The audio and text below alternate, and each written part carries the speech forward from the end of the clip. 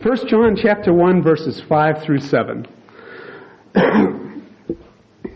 This is the message we have heard from him and declare to you. God is light. In him there is no darkness at all.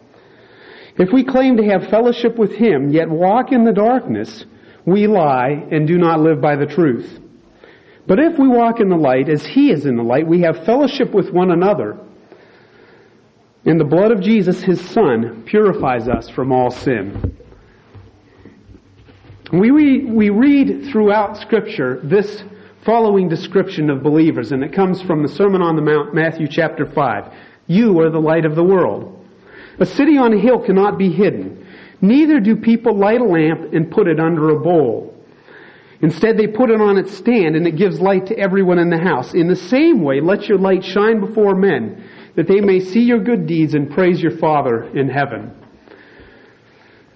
We read this, yet we lament that there are so many people in the world around us, our neighbors, our friends, our family members, people everywhere who seem to have no interest in church whatsoever, no enthusiasm for spiritual things, people who don't even want us to talk about our faith in their presence, people who don't want to have anything whatsoever to do with the one who we know as our Lord and Savior, Jesus Christ. Now, are we having an impact as the light which Jesus has said we are in our community, in our families, our neighborhoods, our workplace, where we go to school? Or are we rather, as the description is here, that we are not to be, lights that are put under a bushel, lights under a bowl, hidden from view, so that the community cannot tell that we are lights, so that even our close friends are sometimes wondering whether we are lit at all? For all of us, the message needs to penetrate into our hearts and minds. John puts the message simply: God is light. If we walk in the light as he is in the light, we are his own. Yet on the other hand, the opposite side of the coin, if we claim to have fellowship with him, yet walk in the darkness, we lie and do not live by the truth. Many people are opposed to any sort of negative talk or negative thinking by Christians. Positive talk is all that they want to hear and all that they want to speak themselves. If it's negative, they say, let's not hear it.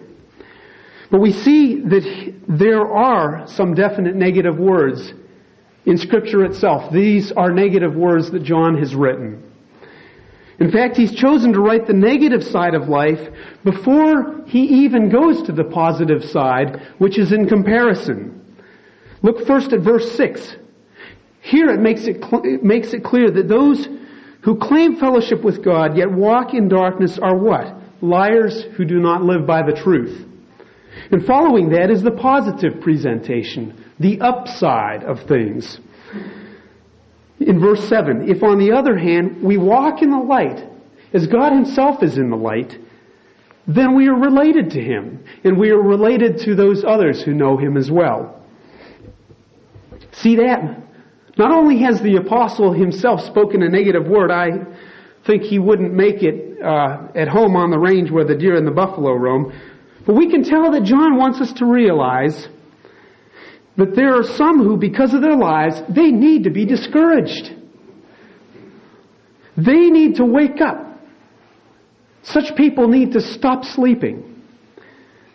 And he wants the rest of the people in the class to open their eyes as well, to make sure they're bright-eyed and bushy-tailed, looking around, seeing where there are those who are sleeping and where there are those who are wide awake, to be able to recognize who are part of God's people and who aren't.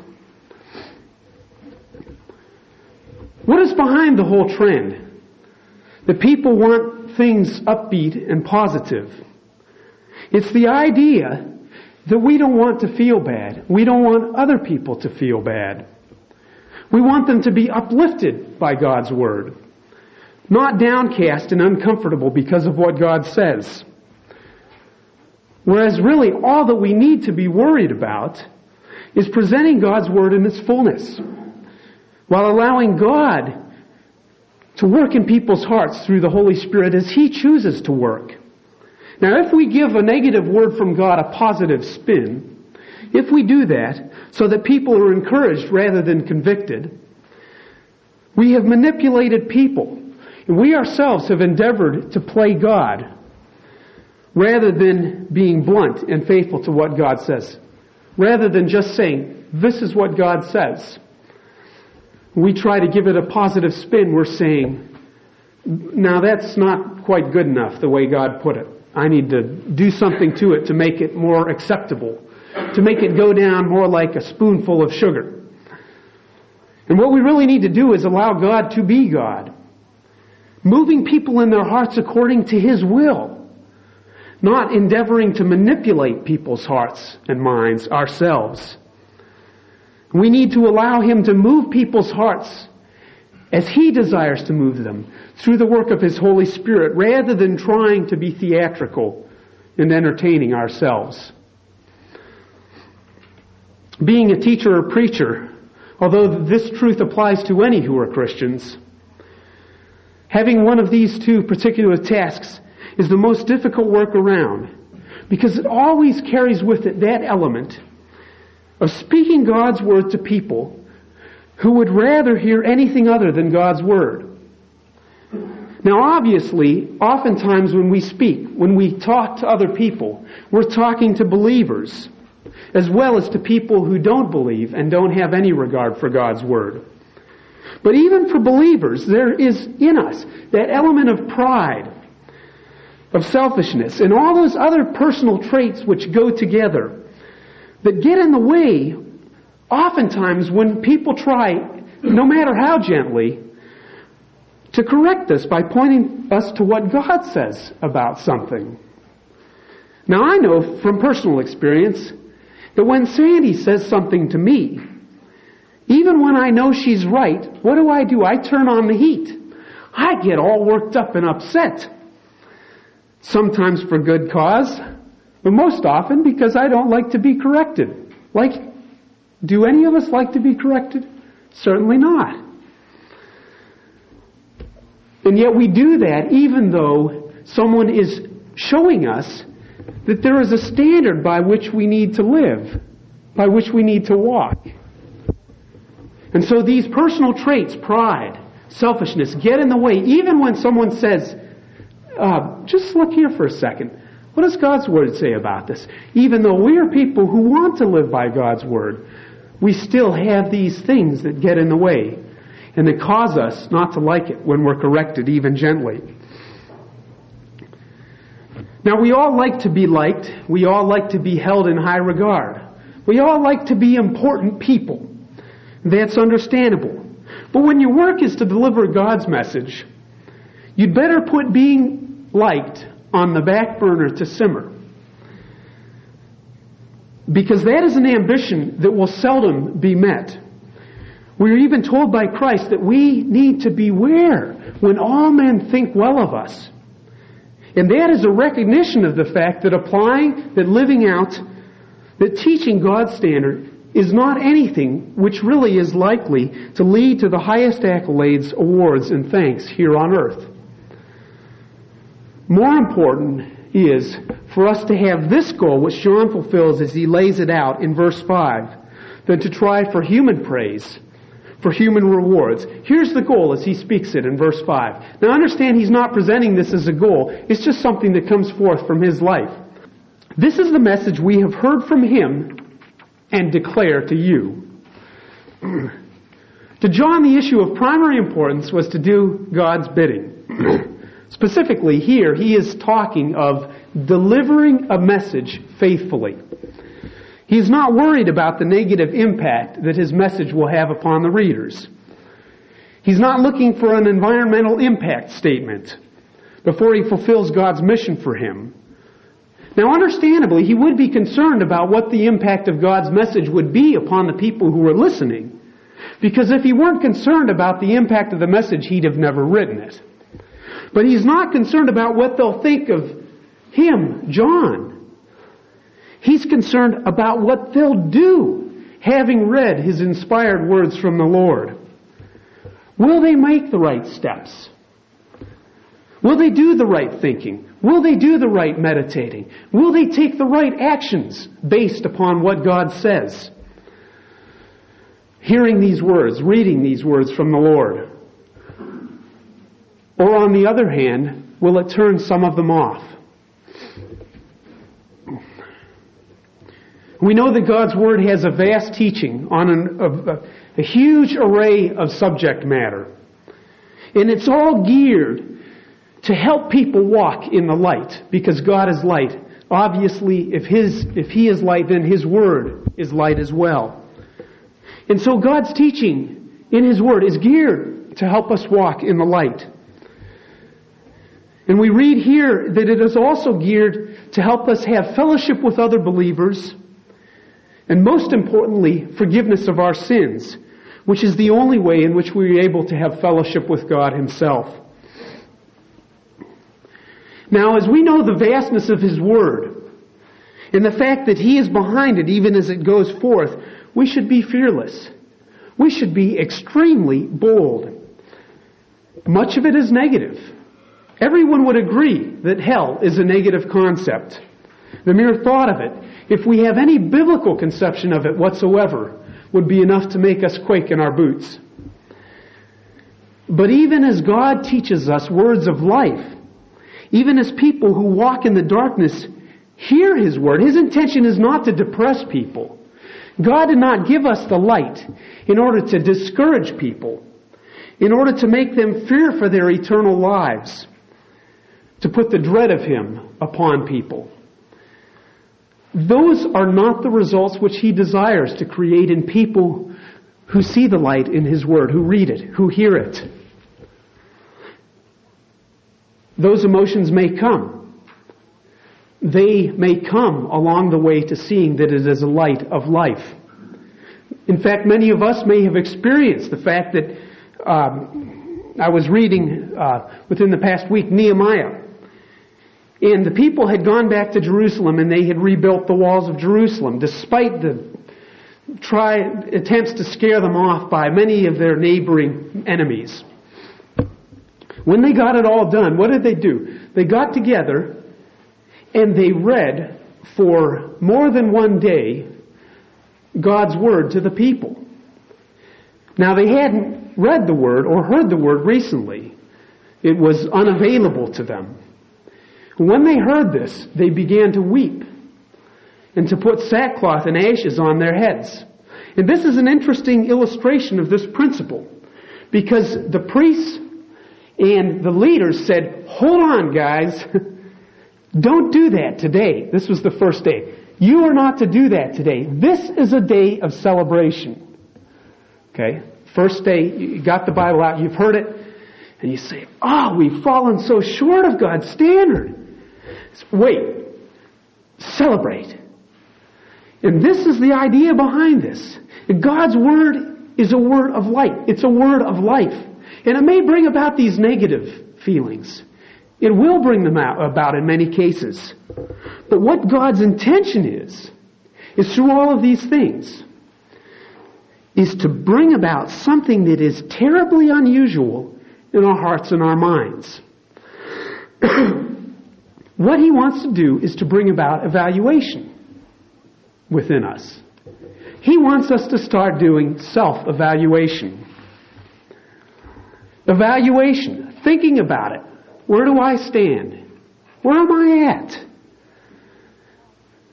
That is what these positive and negative statements are all about in our passage as well as elsewhere throughout God's Word.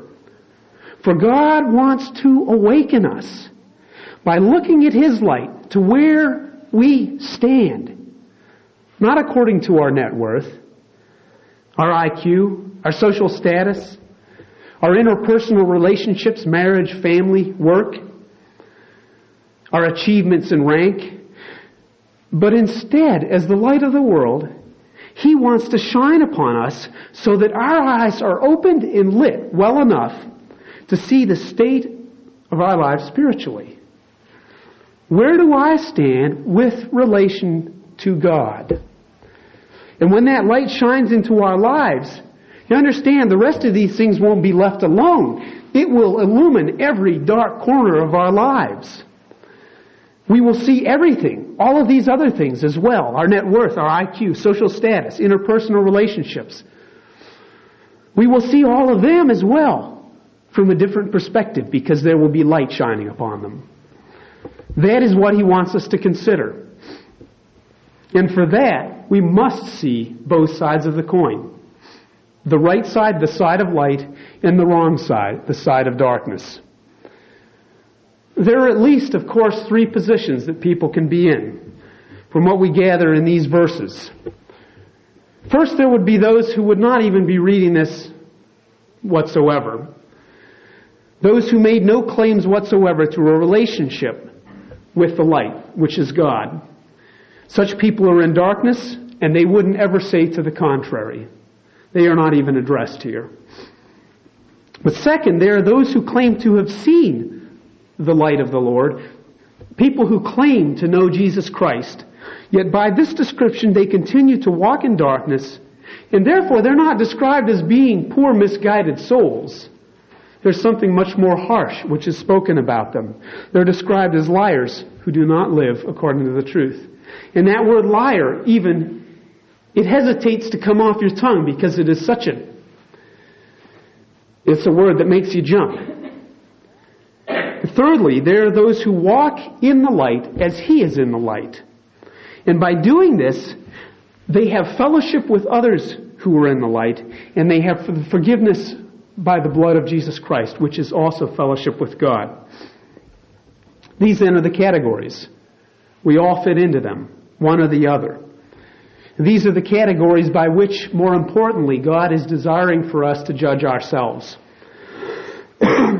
As we think to ourselves, where do I stand?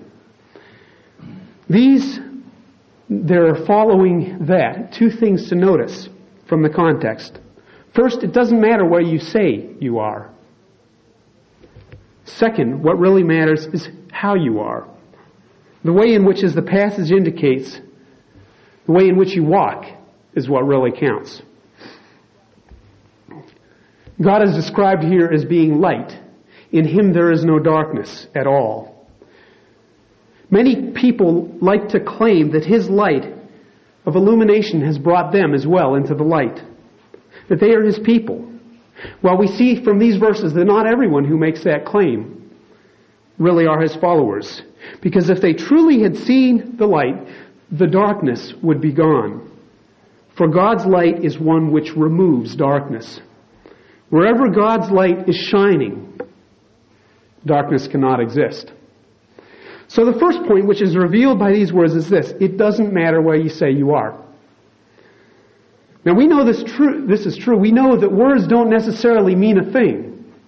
We see this all around us every day. We see it in national news. We see it in the situation in the Middle East.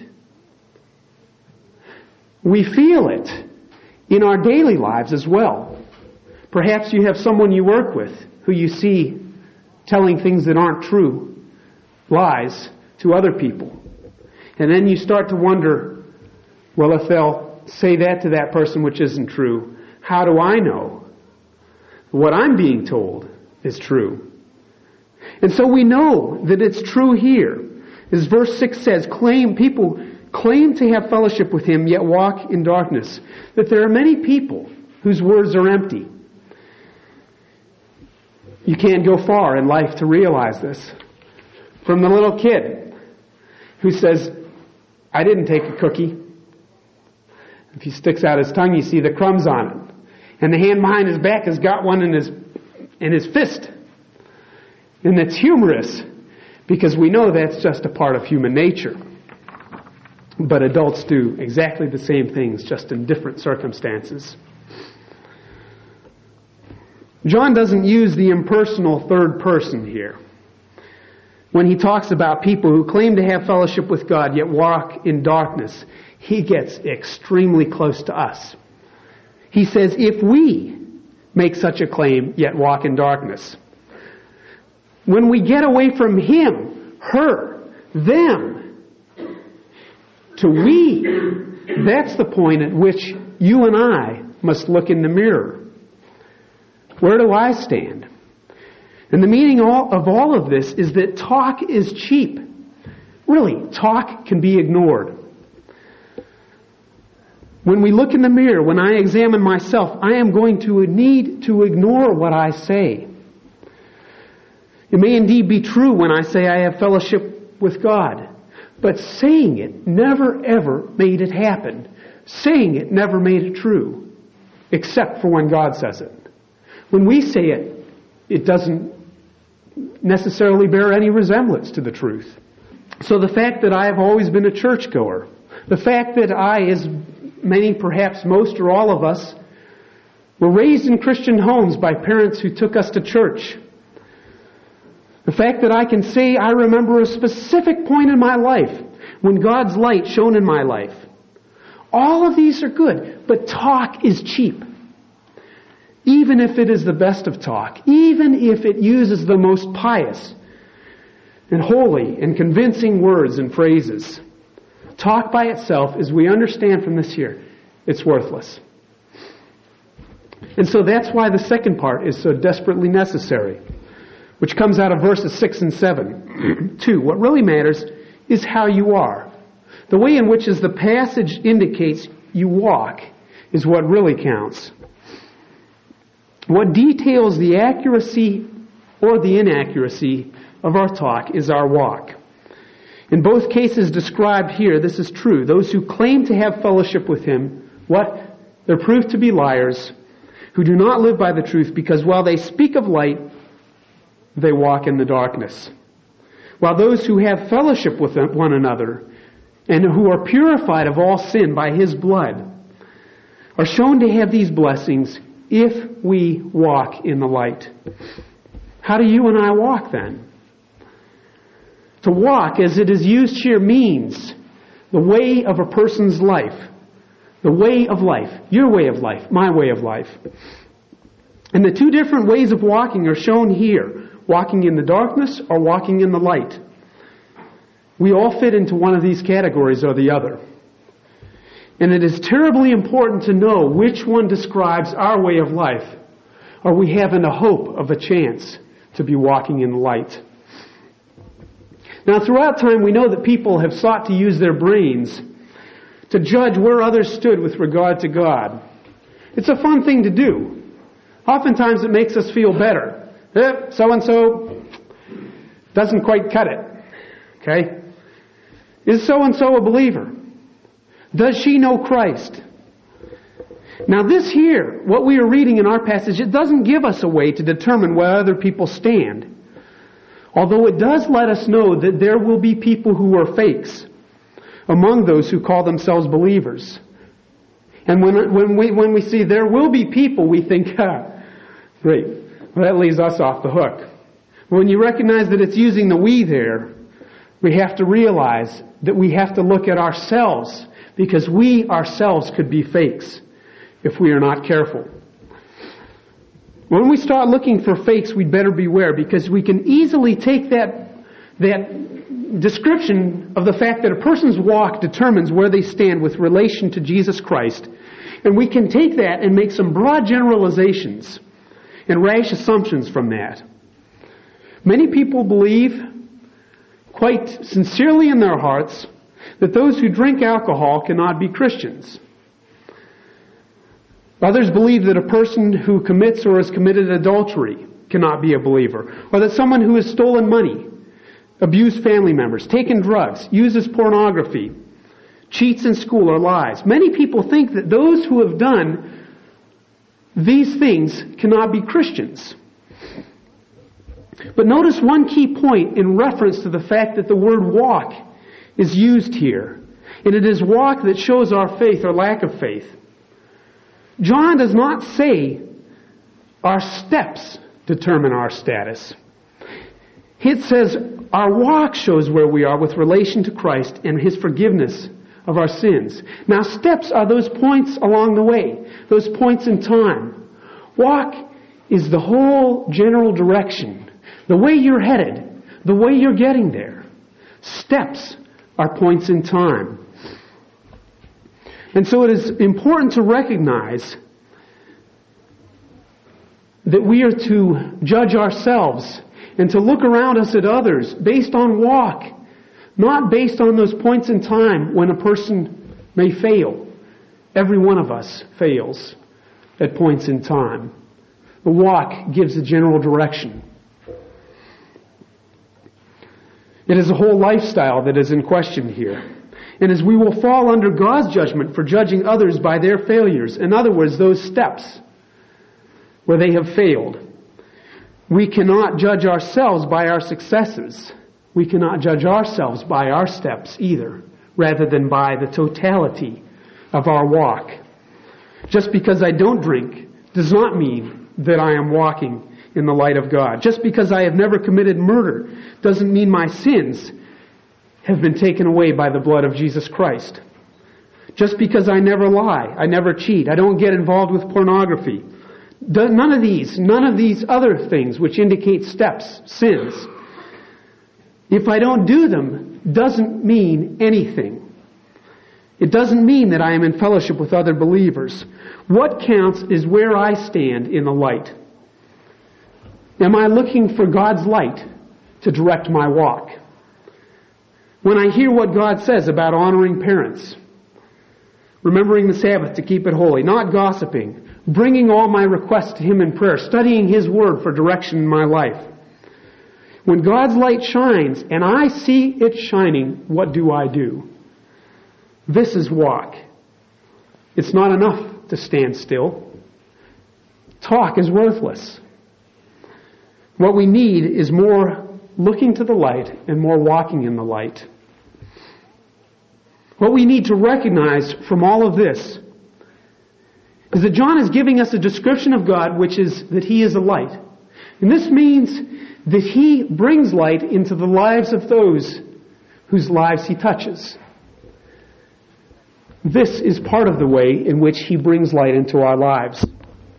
And so as we look at this passage and we understand that the walk shows where you are, it's not the talk that shows where you are.